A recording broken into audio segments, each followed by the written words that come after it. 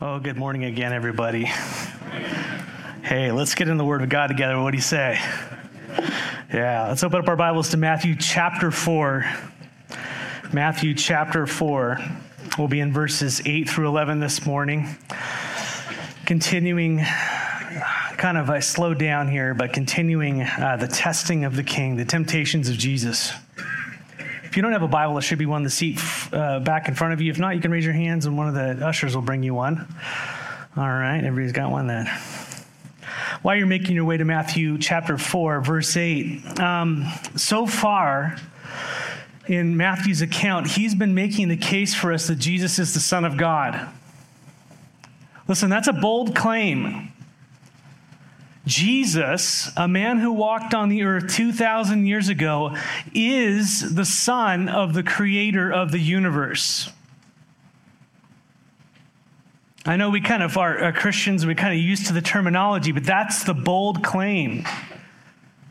And so Matthew is making the point throughout the first few chapters here that Jesus is indeed the Son of God, God in the flesh, God incarnate. Well, how can you prove that? How do you know that? Chapter 1, he begins with the lineage.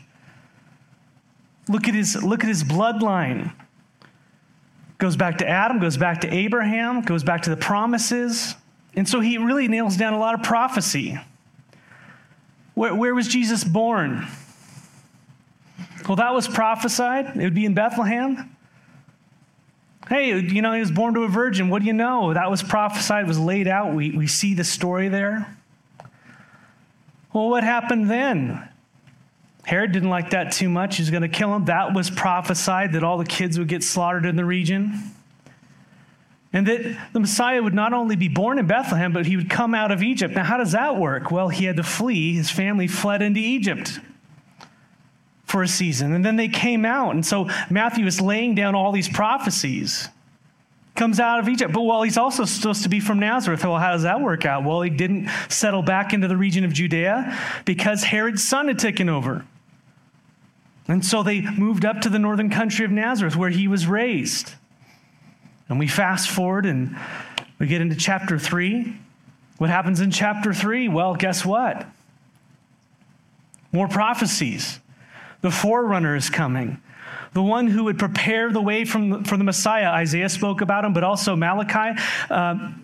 The Old Testament closed with the anticipation that the Messiah would be coming. And there would be a one coming out of the wilderness declaring, prepare the way for the Lord. And here comes this guy out of the wilderness. Not like the normal pastors and priests and stuff, wearing camel hair. Well, maybe that's normal today. Wearing camel's hair, right? And eating locust and honey, just a humble man, holy, set apart. And he's calling the nation to repent. And instead of being in a very public, big, giant place, he's out in the wilderness. And there's a move of the Spirit of God for the nation to repent. And people are coming out to the wilderness. Now, how many of you kind of plan and pack to go out to the wilderness? Okay, let's do 2,000 years ago camping trip into the wilderness. There was a move of God and people repenting and they were preparing and they were wondering if John was the Messiah. And John says, no, I'm not the Messiah. This is in John's account, John, the apostles' account of John the Baptist. No, there's one greater than I who's coming, whose sandals, a slave's roll. I'm not even worthy to untie his sandals. I baptize you with water for repentance, but the one who's coming is going to baptize you with the Holy Spirit and with fire. He can give you eternal life or eternal hell. He's the one you need to prepare your heart for. He's the one who's coming. And his winnowing fork is in his hand and has that imagery of where he's going to separate the wheat from the chaff. And so be ready, have open hearts, prepare the way for the King. And then it leads to the baptism, and that was a prophecy again. And you see the coronation of the King, so to speak, where anytime a public figure in Israel's history would enter into a public service, there would be the anointing upon them and the public declaration that this is who it would be. And so Jesus, out in the wilderness, takes a sinner's baptism, of course, symbolizing what he would be doing, taking upon our sins upon himself. And you have the Holy Spirit descending upon him in the form of a dove, and the voice of the Father from heaven declaring his love for him. This is my beloved Son, in whom I am well pleased. Wow. Jesus pops on the scene. And here we move to chapter 4. It says the Spirit led Jesus into the wilderness to be tempted by the devil. And we spoke about this. And so this is kind of where we're picking up the temptations of Jesus. And we know that God does not tempt. That word tempt and test is the same in the Greek. And it's about the context. God does not tempt, the devil tempts. But where the enemy tempts, God would test. And where God tests, the enemy tempts. And we kind of saw in Deuteronomy chapter 8, verse 2, how what Jesus was going through mimicked what the children of Israel were going through in the wilderness. And they're testing 40 years. And here's Jesus' 40 days, 40 nights in the wilderness. Deuteronomy 8:2, Moses said to the children of Israel as they were coming back into the promised land after having failed, all the generation that died off because of unbelief and murmuring and all that stuff. And he said to them, to that generation that was about to take the land, he said, and you shall remember the whole way that the Lord your God has led you these 40 years in the wilderness. Why? That he might humble you, testing you to know what was in your heart, whether you would keep his commands or not. And that is at the heart of what is going on right now. Not for Jesus' benefit, I don't believe, but for ours. That we would know what was in Jesus' heart. Where Adam failed, where Israel failed in the wilderness, Jesus succeeded. He overcame the temptations that we've all fallen to. Amen. That was not enough. Amen. Yeah.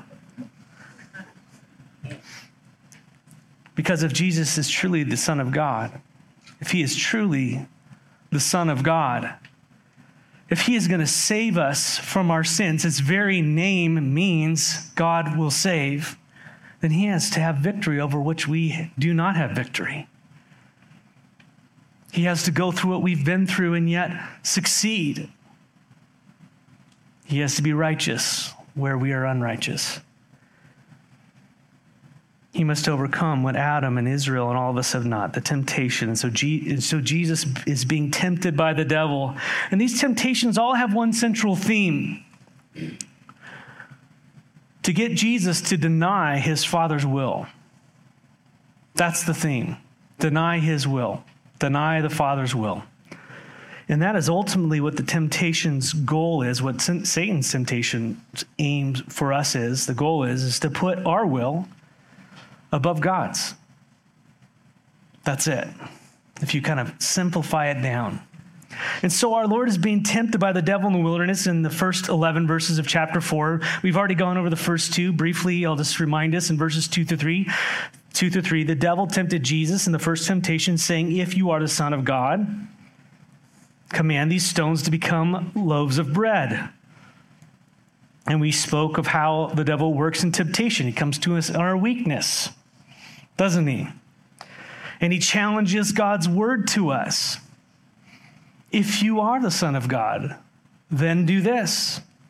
And so he attempted to get Jesus to do something that Jesus had the ability to do. We know later on Jesus goes and miraculously feeds 5,000. And he does it again, right? But it was against his Father's will to do it, because Jesus was in a time of fasting, a time of testing, a time of denial. But Jesus answered and he says to Satan, this is how we know what's going on. He says, it is written, man shall not live by bread alone, but by every word that comes from the mouth of God. Although there was nothing wrong with bread, Jesus knew that life is not in bread, it is in God. And that's the difference between how Jesus viewed things and how we view things. We think life is in stuff. Life is in the physical. Life is in bread. Life is in all these things, ultimately. It's not that we don't have physical life in those things, but that's going to go away. How many of you are realizing that? Yeah. Where is real life, eternal life? Life is in God, and Jesus knew that. You see, Adam, when he was tempted, he put the temporal above the eternal. And Jesus sets it right. He puts the eternal above the temporal. And he says, now you're going to follow me. I'm going to put my spirit in you, and you will walk again according to the Spirit. It was the devil's will that Jesus used his power and his position and his abilities to put physical needs above his Father's word and will. And Jesus makes it clear that real life is in God, not in bread. And what the devil's aiming here, and again, what's at the root of all these temptations, the principle is that Jesus put the physical, Jesus put the flesh above the spirit. That's it. And Jesus knew, and here's the thing, if Satan knows that if Jesus would put the physical above the spiritual in this moment, dealing with bread, then what's going to happen with that looming cross that's coming at him? What's going to happen then? Jesus knew there's a cross in front of him. And then again in verses 5 through 7, the devil tempted Jesus, the second temptation. This time he twisted Scripture. We talked about twisting Scripture. Then verse 5, the devil took him up to the holy city and set him on the pinnacle of the temple. They're in Jerusalem. They're on this 450 high foot part of the temple, and said to him, if you are the Son of God, throw yourself down, for it is written. Your Bible says, Satan quoting Scripture here, he will command his angels concerning you, and on their hands they will bear you up, lest you strike your foot against a stone. And Jesus said to him again, it is written, you shall not put the Lord your God to the test. Again, the devil tempts Jesus, and he even uses Scripture to do it. And we spoke last time about the need as to believers to become discerning in the Word of God, to know the God of the Word and the Word of God. Amen? So that we would be able to discern what is going on around us, because the enemy is really twisting Scripture these days. What is God's love? What is God's compassion? What is His grace? What are all these things? It's in our culture. It's all over the place. And if we aren't discerning, we're going to be twisted. We're going to go down the road of deception. For Jesus, the devil took the promise of God's protection for the Messiah out of context. Listen, God's protection for Jesus was not, the Father's protection for Jesus was not that he would be able to jump off of things and prove himself to be Superman. The protection was leading him to the cross. My time has not come yet, Jesus said over and over and over. To be king, to be killed, anything. He was leading him to the cross. That's where he was going. That's what the protection was for. And we saw that miraculous intervention where he blinded people, he walked through them, he escaped people trying to throw him off a cliff, all this type of stuff. And what the enemy was trying to do is get him to use the promises of God for his own means and gain. And boy, do you see that preached today? Got all these promises, but they're out of context because people are undiscerning about what those promises are for, or who they're written to, and what's the heart behind them. Ask anything in my will, and it'll be done for you, Jesus says in John chapter 15. Well, of course. Lord, you know I want the Lambo. It's got to be your will. And I don't want to pay the insurance. Thank you. You know what I mean, right? Why not? I love you.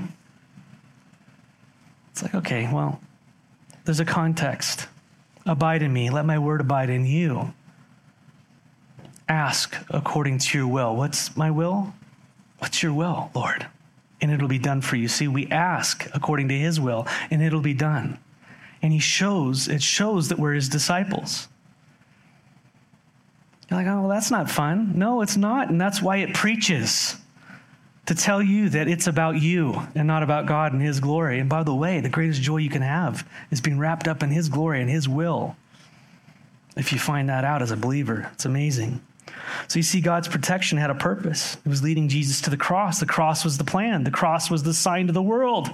Not jumping off and being saved and everybody going, woo. It wasn't him jumping off and being saved. It was him losing his life. That was the sign. It was the sign of Jonah. The way up is down in the kingdom. To lose your life, not to gain it. And so the devil tempts to circumvent the will of God. And when we succumb to the devil's words over God's words, God is not glorified. And this is Satan's ultimate plan. Do we know that? If you won't directly follow him, he'll get you to indirectly follow him. Do you know that? If it's not direct, it's indirect. And that's his plan. As long as God is not getting the glory, as long as you are not obeying God, you're under his power and his influence. You're listening to him, not God. So the devil seeks to do this, that he would receive glory as men obey him and not God. And so we come to the third temptation this morning. Verse 8, let's pick it up. And again, the devil took him away to a very high mountain and showed him all the kingdoms of the world and their glory. And he said to him, all these I will give you if, there's his if, you will fall down and worship me. Pretty sweet deal from a worldly perspective. So Satan, in this third temptation recorded for us, he shows his cards finally. This is what he's after. This is what it all comes down to. He desires the worship and service that are God's alone. He desires your worship. He desires my worship. He desires my service. He desires your service, the one that is God's alone. Now, we need to know that Satan is a usurper. I want to take you and paint a picture for real quick of Satan's nature and how he fell and all that kind of stuff. So bear with me. Flip over to Isaiah 14, verses 12 through 17. We see the origin of Satan's fall. Isaiah 14, 12 through 17. You ever wonder how Satan fell and why he fell and all that kind of stuff? This gives us insight here. Isaiah 14, 12 through 17. Let me read it for you as we go along together. He goes, how you are fallen from heaven, O day star, son of dawn. How you are cut down to the ground, you who laid the nations low. And here's the reason why, verse 13. And you said in your heart, and he gives 5 I wills here, I will ascend to heaven above the stars of God. I will set my throne on high. I will sit on the mountain of the assembly in the far reaches of the north. I will ascend above the heights of the clouds, and I will make myself like the Most High. But you are brought down to Sheol, to hell, to those far reaches of the pit. Those who see you will stare at you and ponder over you. Is this the man who made the earth tremble, who shook kingdoms, who made the world like a desert and overthrew its cities, who did not let his prisoners go home? What's happening here is there's an earthly king. And as he's describing an earthly king, you're starting to get a vision of something that happens, a description of the enemy. And this happens in Daniel, happens in other places as well. And there's a tie. I don't want to get weird on this, but there's a tie between earthly leadership and satanic leadership. And we see that in Daniel 10 and other places like that. And this whole thing lays it out. I'm not going to have time to develop it too deeply this morning. But there's a lot there. The point is that the reason Lucifer, and that was his name as an angel, fell is that he was cast down from the very throne room of God, because what was in his heart was the desire to usurp God. I will. 5 I wills laid out there. I will do these 5 things. We'll go over them in a second. But Satan is a usurper. That is who he is at his core. He is a usurper. He wants to ascend. That is his desire. He wants to ascend. He wants the position of God. It's no mistake that we have towering buildings with our names on high. It's no mistake that people desire fame and fortune and likes and subscriptions and all these types of things, that their name would go forward.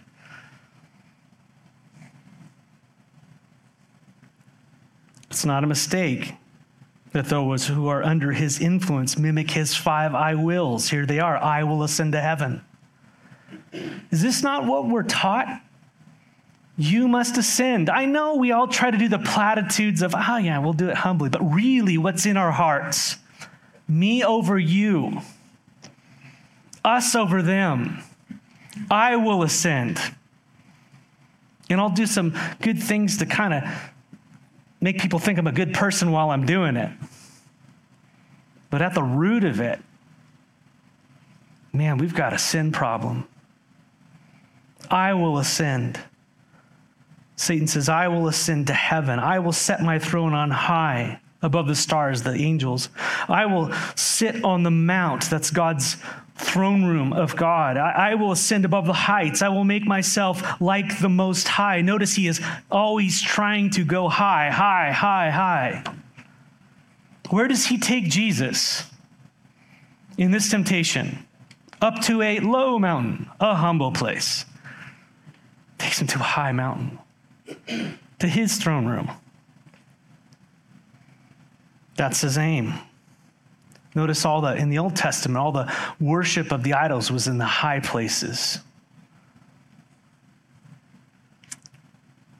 That's his aim, to lift himself up, yet in his effort to ascend, he was cast down. God cast him down. A parallel passage for you who like to study these things. Ezekiel 28, verses 12 through 19. Ezekiel 28, 12 through 19. Let me read these for you. You were the signet of perfection, Lucifer, full of wisdom and perfect in beauty. You were in Eden, the garden of God. Every precious stone was your covering. And he starts laying out all these precious stones of sardius and topaz and diamond, beryl and onyx and jasper and sapphire, emerald and carbuncle. And crafted in gold were your settings and your engravings. This is imagery for how beautiful Satan, Lucifer, was when he was created. Radiant in glory. Fitting for someone who is ministering in the throne room of God. Radiant in glory. Corinthians, I think, talks about Satan being an angel of light, a minister of light. No doubt his ministers are ministers of light. We always picture Satan as this grotesque thing with a pitchfork. No, that is not how he works. He mimics the Most High. That's how he is. We see this because what's coming on the scene? An antichrist, a false prophet, all trying to funnel worship towards him. That's how he works. He's a usurper. And on that day you were created, they were prepared. Notice he was a created being. Satan is not God's opposite. He is a created being. You were an appointed guardian cherub. You're an angel. I placed you. You were on the holy mountain of God. In the midst of the stones of fire you walked. I mean, we have no clue what the throne room of God is like, except for the limited descriptions we have of roaring thunder, of an ocean of glass, of rainbows and lightning and circles within circles and all this kind of stuff that's going on. We have it just goes past what we are, this place where there's stones and there's cherubim and fire, light and thundering and roaring ocean. I mean, it's everything. It's a sensory overload. And here's this being created for this place to be a guardian cherub of the my guess is the holiness of God. Powerful in his rank and his ability. You can read about the description of what cherubim are like in Ezekiel 10. I'm not going to do it right now. And seraphim in Isaiah 6 probably, right? These angels that are around the throne room of God, and they are not mailroom angels. highest ranking, powerful angels. It talks in Ephesians about, different dominions and powers and authorities and ranks and all these types of things, and how Christ is above all of it, because all things were created by him and for him, through him, and all these things. He's above all. He's the creator. But he was made lower than the angels, right? That's saying something. The cherubim were mighty angels who were before the throne of God, along with the angels called seraphim. So Satan was some sort of cherub. And verse 15 of Ezekiel 28 says, "And you were blameless in your ways from the day you were created until unrighteousness was found in you." I don't understand this. This is the mystery that God only knows. "In the abundance of your trade, you were filled with violence in your midst, and you sinned. And so I cast you as a profane thing out from the mountain of God. An unholy thing in the holy presence, he was cast out, and I destroyed you." That word destroyed is banished. "Or, O guardian cherub, from the midst of the stones of fire." It speaks about the stones of fire in Isaiah as well. You know, when he takes the stone of fire and gives it to Isaiah and cleans his lips. So it speaks about the holiness of God somehow. Don't understand it. That's something we're going to find out in more detail here coming up shortly. All of us will, who are in the Lord. But there at the stones, it was a cleansing stone, but Lucifer was before the very throne of God in this very high position, and he wanted what was God's alone. And he was cast down. Your heart was proud, verse 17. Why? Because of your beauty. You corrupted your wisdom. For the sake of your splendor, I cast you to the ground. I exposed you for the kings to feast their eyes on you. You see, Lucifer was obsessed with his beauty, with the outside, with the flesh. What is this world obsessed with? Of what its father is obsessed with. Everything that is on the outside. So many of us are worried about our image. I mean, I get it. But I mean, what does God see? Man looks at the outside. Satan cares about the diamonds and the beauty on the outside. What does it say in Scripture that's precious to God? Women, sisters, it's not the hair, the adorning of the hair, although that's great and all that wonderful stuff. What is beautiful to God? It's that heart, that gentle, quiet spirit before the Lord. The thing that's never going to go away, the unfading beauty. And women, you want a man who realizes that, because you're going to get old. Amen? Yes, you're getting old. You're going to you're not going to stay 20 forever, and don't let them lie to you about it. Because what's beautiful? Who you are before in the Lord. A thing that outward man is perishing, but the inward man is what? Being renewed day by day. And same with you guys, the other way around, right? What's our position? What do we do? And all these things, the outward projection. Man, I'm a son of God. My identity is in him. My confidence is in him. I don't have to ascend. I can be humble. Like Jesus, I can lay down my life. I can serve. I don't have to be number one. I can live for others. I can lay my life down that you might live. That's not what the world teaches you. It'll tell you to do that, but that's not what it wants you to do. That's not what it's set up for. It wants you to be hypocritical. Satan was corrupted in his splendor. He says, I cast you to the ground, I exposed you before kings to feast their eyes upon you. And I think this is just an eternal view. It's a past, present, and future thing all thrown into one, and we get to see it. See, Lucifer was obsessed with his beauty in the outside, the physical, the flesh, so to speak. What he wants is the worship that is God's alone. He wants to be in the position of the Most High. And so he desires to redirect worship away from God. That's his aim. And when worship is redirected away from God, it goes to him by default. And in doing so, people are indirectly worshiping the enemy. They are under his influence. They are the sons of disobedience in whom he has influence over, Ephesians chapter 2. And we see his influence upon the world today as people are obsessed with this. Image, beauty, power, all these types of things. And we got to be careful. as the church, that is not what is to draw people to Christ. It's not the outward perfection of the machine. For crying out loud, the presentation. Yeah, we want to give God glory and all those things. We don't want to slack, And we want to give God our best in our worship and all those types of things. I get that. But what is going to draw people to Christ are things of the Spirit. The world is so good at the flesh, everybody. You can just take a deep breath. You mean I can just lean into the Lord and pray and follow him and let God be strong in my life? Yeah, and I don't have to be the perfect evangelist? No, you don't. I don't have to have every word perfect and all your theology all lined up. No, God will teach you as you go. Have a humble heart, walk before God, and obey him and love him. And be his instrument in the world. Just want to encourage you in that.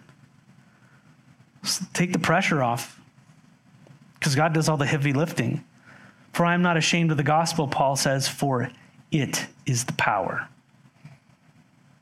Not you are the power, it is the power. The gospel is the power, what Jesus has done in and through you. It's amazing.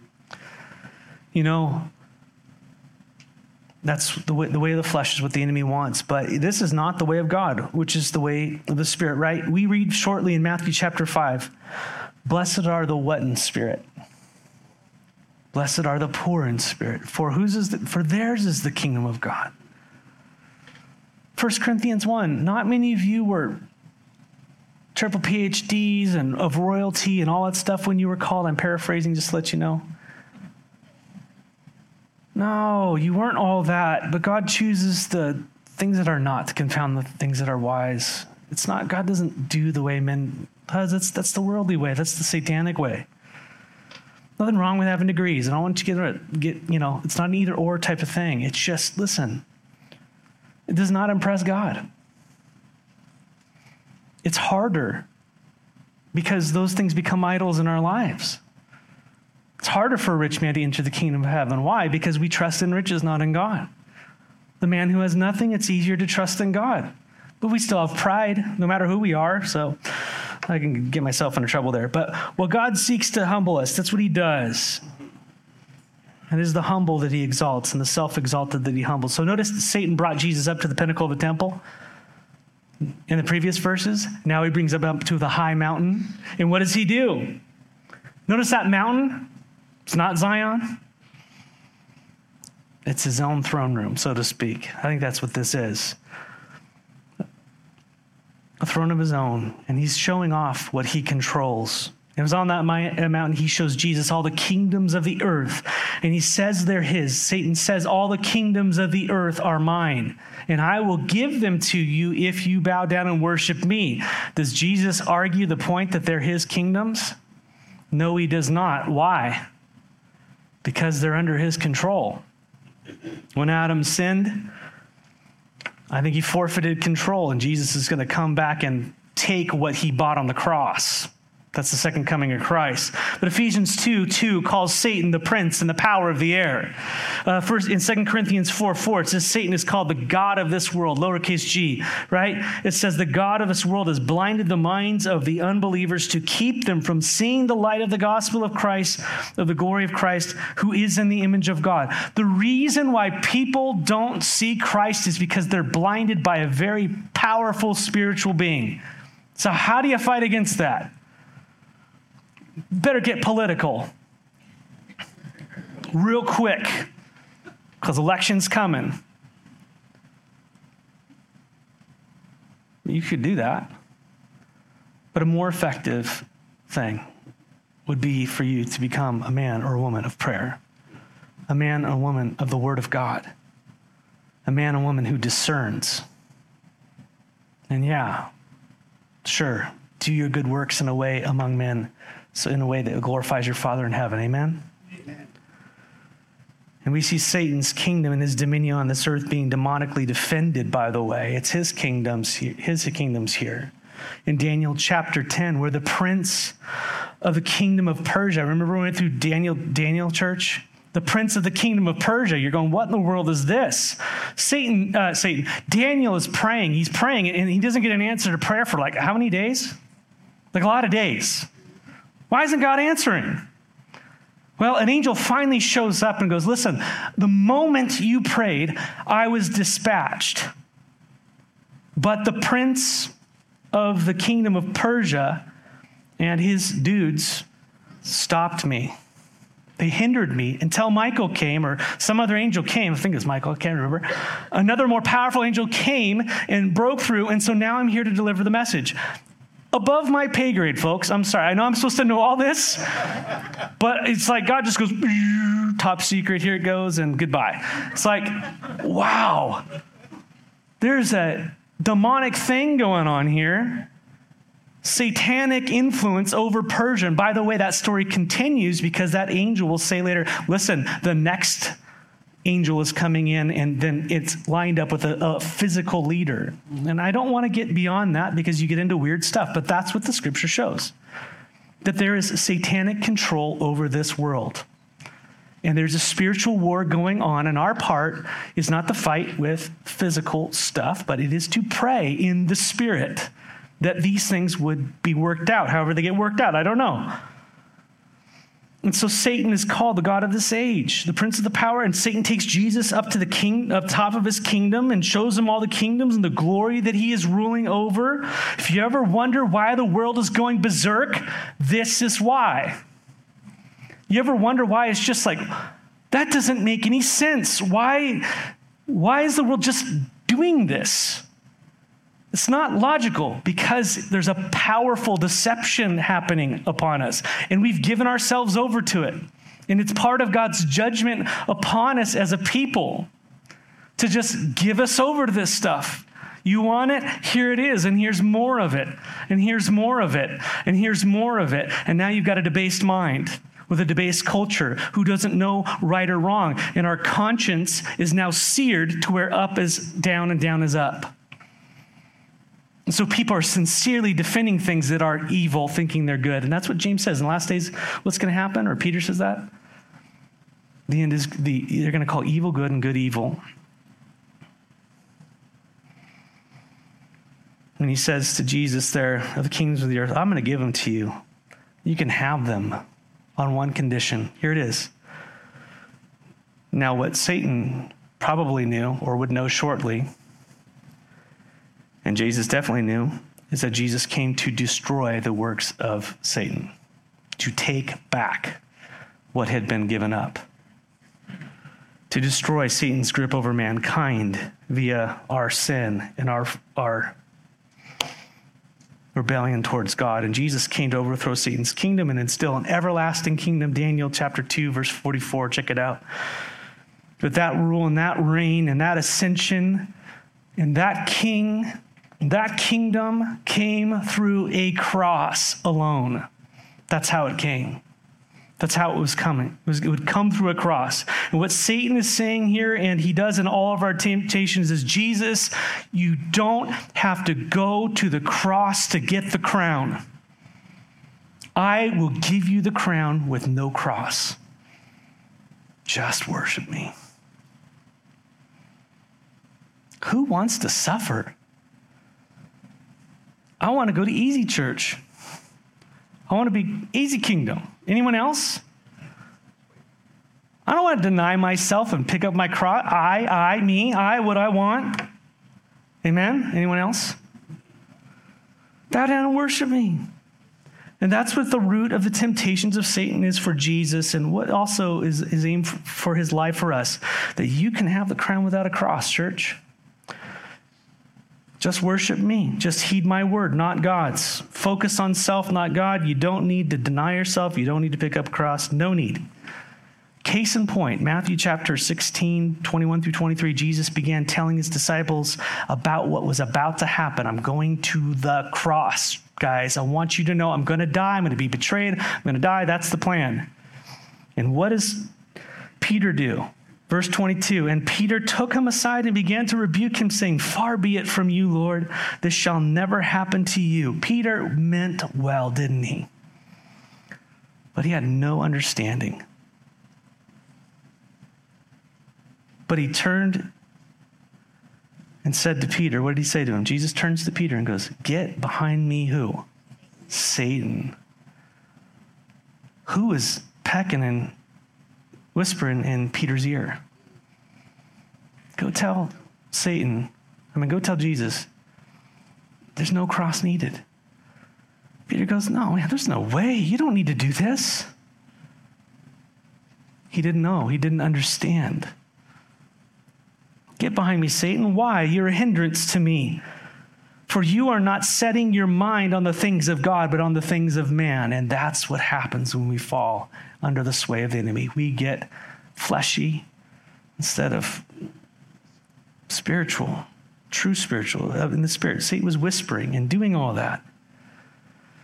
When we come to a situation where we are denying the cross, you know who's behind that. Okay? And preaching to myself. And Jesus says in verse 24 of Matthew 16, he follows that whole thing up with Peter. And what does he say right after that? He says, if anyone would come after me, this is where I'm going. I'm headed to the cross. And if any of you are going to follow me, and that extends to any of us. If we're going to follow Jesus, let him deny himself, take up his cross, and follow me. For whoever would save his life will lose it, but whoever loses his life for my sake will find it. Satan says to Jesus, I will give you the crown without a cross. And Jesus says, there is no crown. There's no way to the crown without a cross. That's what's happening. You've got to follow me. And this is the great temptation. Not to be outright Satan worshipers. How many of you guys go, yeah, I'm going to follow Satan? No, it's indirectly. By not following the Lord. By not picking up our cross. And Jesus says, you're either one or the other. That's the way he looks at it. And that's what we succumb to so many times. We become lukewarm or indifferent or whatever it might be.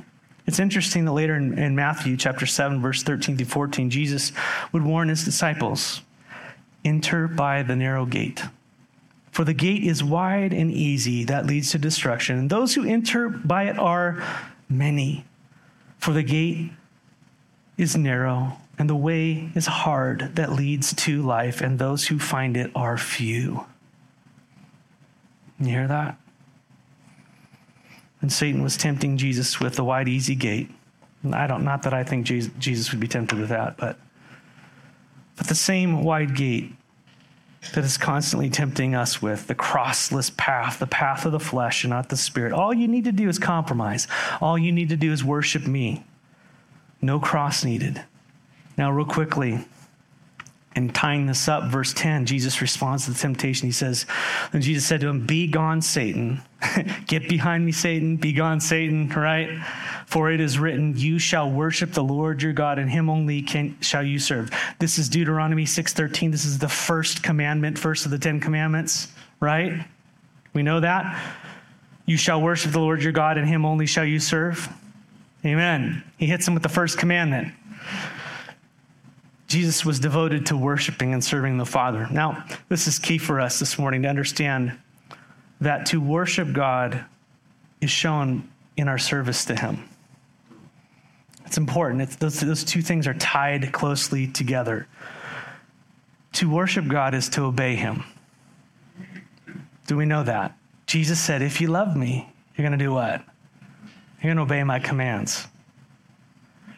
That's important to know. And the first mention of the word worship, and by the way, anytime you're kind of wondering what something is in the Bible, it's always good to go to the law of first mentions. I think you go back to the first time the word says that word. And you can find out a lot about the context of a word. Well, worship, the first mention of worship is in Genesis chapter 22, which is where Isaac is told by God to take your son, your only son Isaac, whom you love, and take him to a mountain, which I'm going to show you, and give him as a burnt offering to me there. Now, that's a weird law of first mention. Anyone like, okay, there's something deeply wrong about this. God asking someone to take their son and go sacrifice them to him. Now, we know that's against God's nature, right? So what's going on there? This is the law of worship, first mention of worship here. And so what we find is that when God told him to do this, Abraham went early the next morning And when he saw the mountain, it says in verse 5 of Genesis 22, he says to his servants who were with him, "Stay here with the donkey, and I and the boy, I and the lad, will go over and worship and come back to you again." That is so packed with theology. It is incredible. The context here is the first time worship is mentioned, the father is commanding Abraham to sacrifice his only son on a mountain, on Moriah. And so worship involves obedience. Worship, obedience to the commandment of God. Worship involves sacrifice, specifically in this case, the sacrifice of an only son. And it involves faith. Abraham went, believing in God, that God would bring them both back. Cross before the crown. Make sense? It doesn't to me totally. But we know that God stopped Abraham, didn't he? As he was about to plunge that knife into his only son, we know from Hebrews, trusting, believing that God would have to make good on his promise, that he would have to raise him from the dead, because he promised that through Isaac all the nations would be blessed. And so he said, I'm going to obey him no matter what, because I know that God has to make good on his word. He will have to raise him from the dead. Faith in the resurrection. And as he went, God stayed his hand.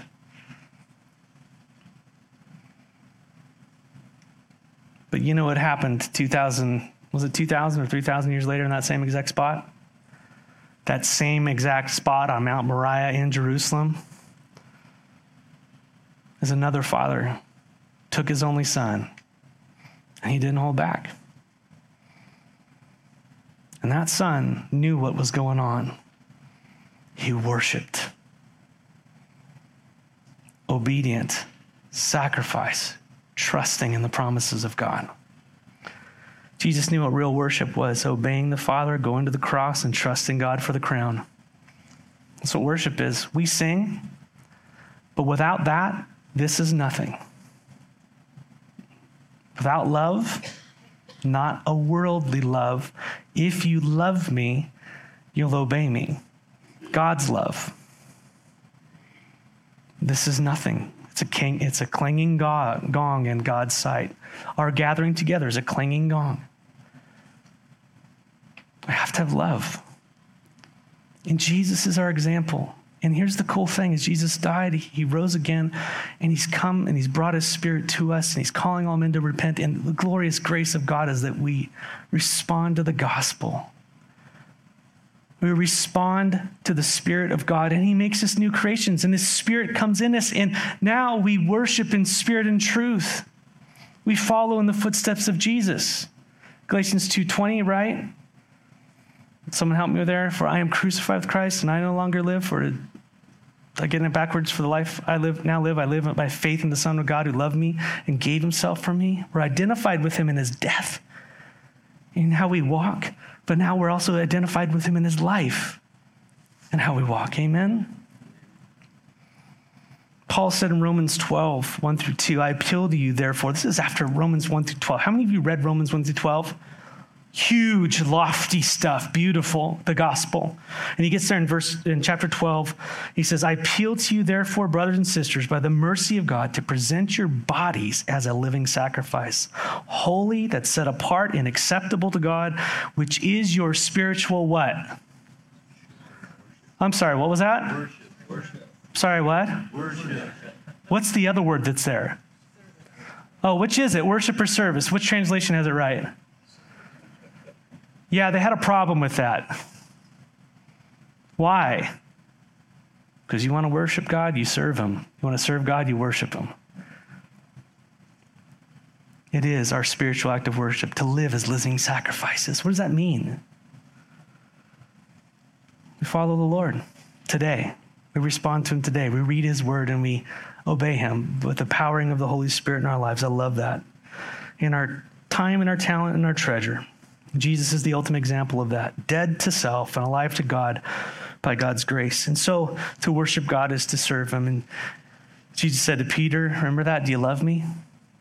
Well, then just do what you want. I'm cool, just as long as you love me. It's all right. If you love me, go feed my sheep. Do you love me, Peter? Tend my lambs. Do you love me? Go do what I called you to do. Go love the way I loved you. Sacrificially, obediently to the Father. So the root of all Satan's temptations, as we finish here, put self above God, just like Satan. That's what he wants you to do.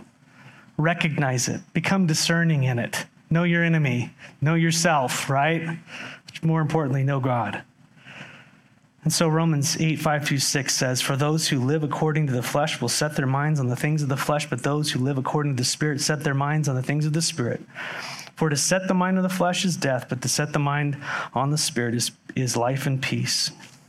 And then verse 11, Jesus said, then the devil left him, and behold, the angels came and were ministering to him. I believe Luke says that in 4:15, he says, and he waited for a more opportune time. Satan's always waiting for a more opportune time, right? Yeah, he might leave you for a moment, but he's always prowling. So just expect it. Be on guard. That's a whole nother message. But here's one of my favorite verses, Hebrews 4:15. This is for us. It says, for we do not have a high priest who is unable to sympathize with our weaknesses, but one who in every respect has been tempted as we are, yet without sin. Jesus is the Son of God. He did what we could not, and we are in him. Amen. He is our Savior. And so, man, we are in strong arms. He is our strength in our weakness. He is our victory over temptation. His Spirit is within us, and his word is in us. And may God's grace just fill us with a hunger and a thirst for righteousness and a deep knowledge of him, that we may be discerning in these days and not just easily taken over by every wind of doctrine and all the things that are going on. Amen. All this, may we love God more fully. Amen. May we love one another more wholeheartedly. And may we put to death ourselves and not give any excuses for that. Amen. Father, thank you for what you've shown us through this passage. I know we slowed down here for a bit, but it's so deep, so rich. Lord, as we face temptations in our lives, Lord, let us look to Jesus. Put our minds on our Savior, on the one who walked the way that we need to. And Lord, let us walk by faith in newness of life. May we pick up our cross and follow you every day. Encourage us this morning. Forgive us, Lord, where we've fallen in temptation, where there's attitudes and actions that don't glorify you, Lord. Thank you that we have a mighty, mighty, mighty Savior, a tidal wave over our sin. We love you, Lord. May we love you in word and deed. May we truly worship you. In the name of Jesus, amen. God bless you all this week. Go love one another, amen? All right. See ya.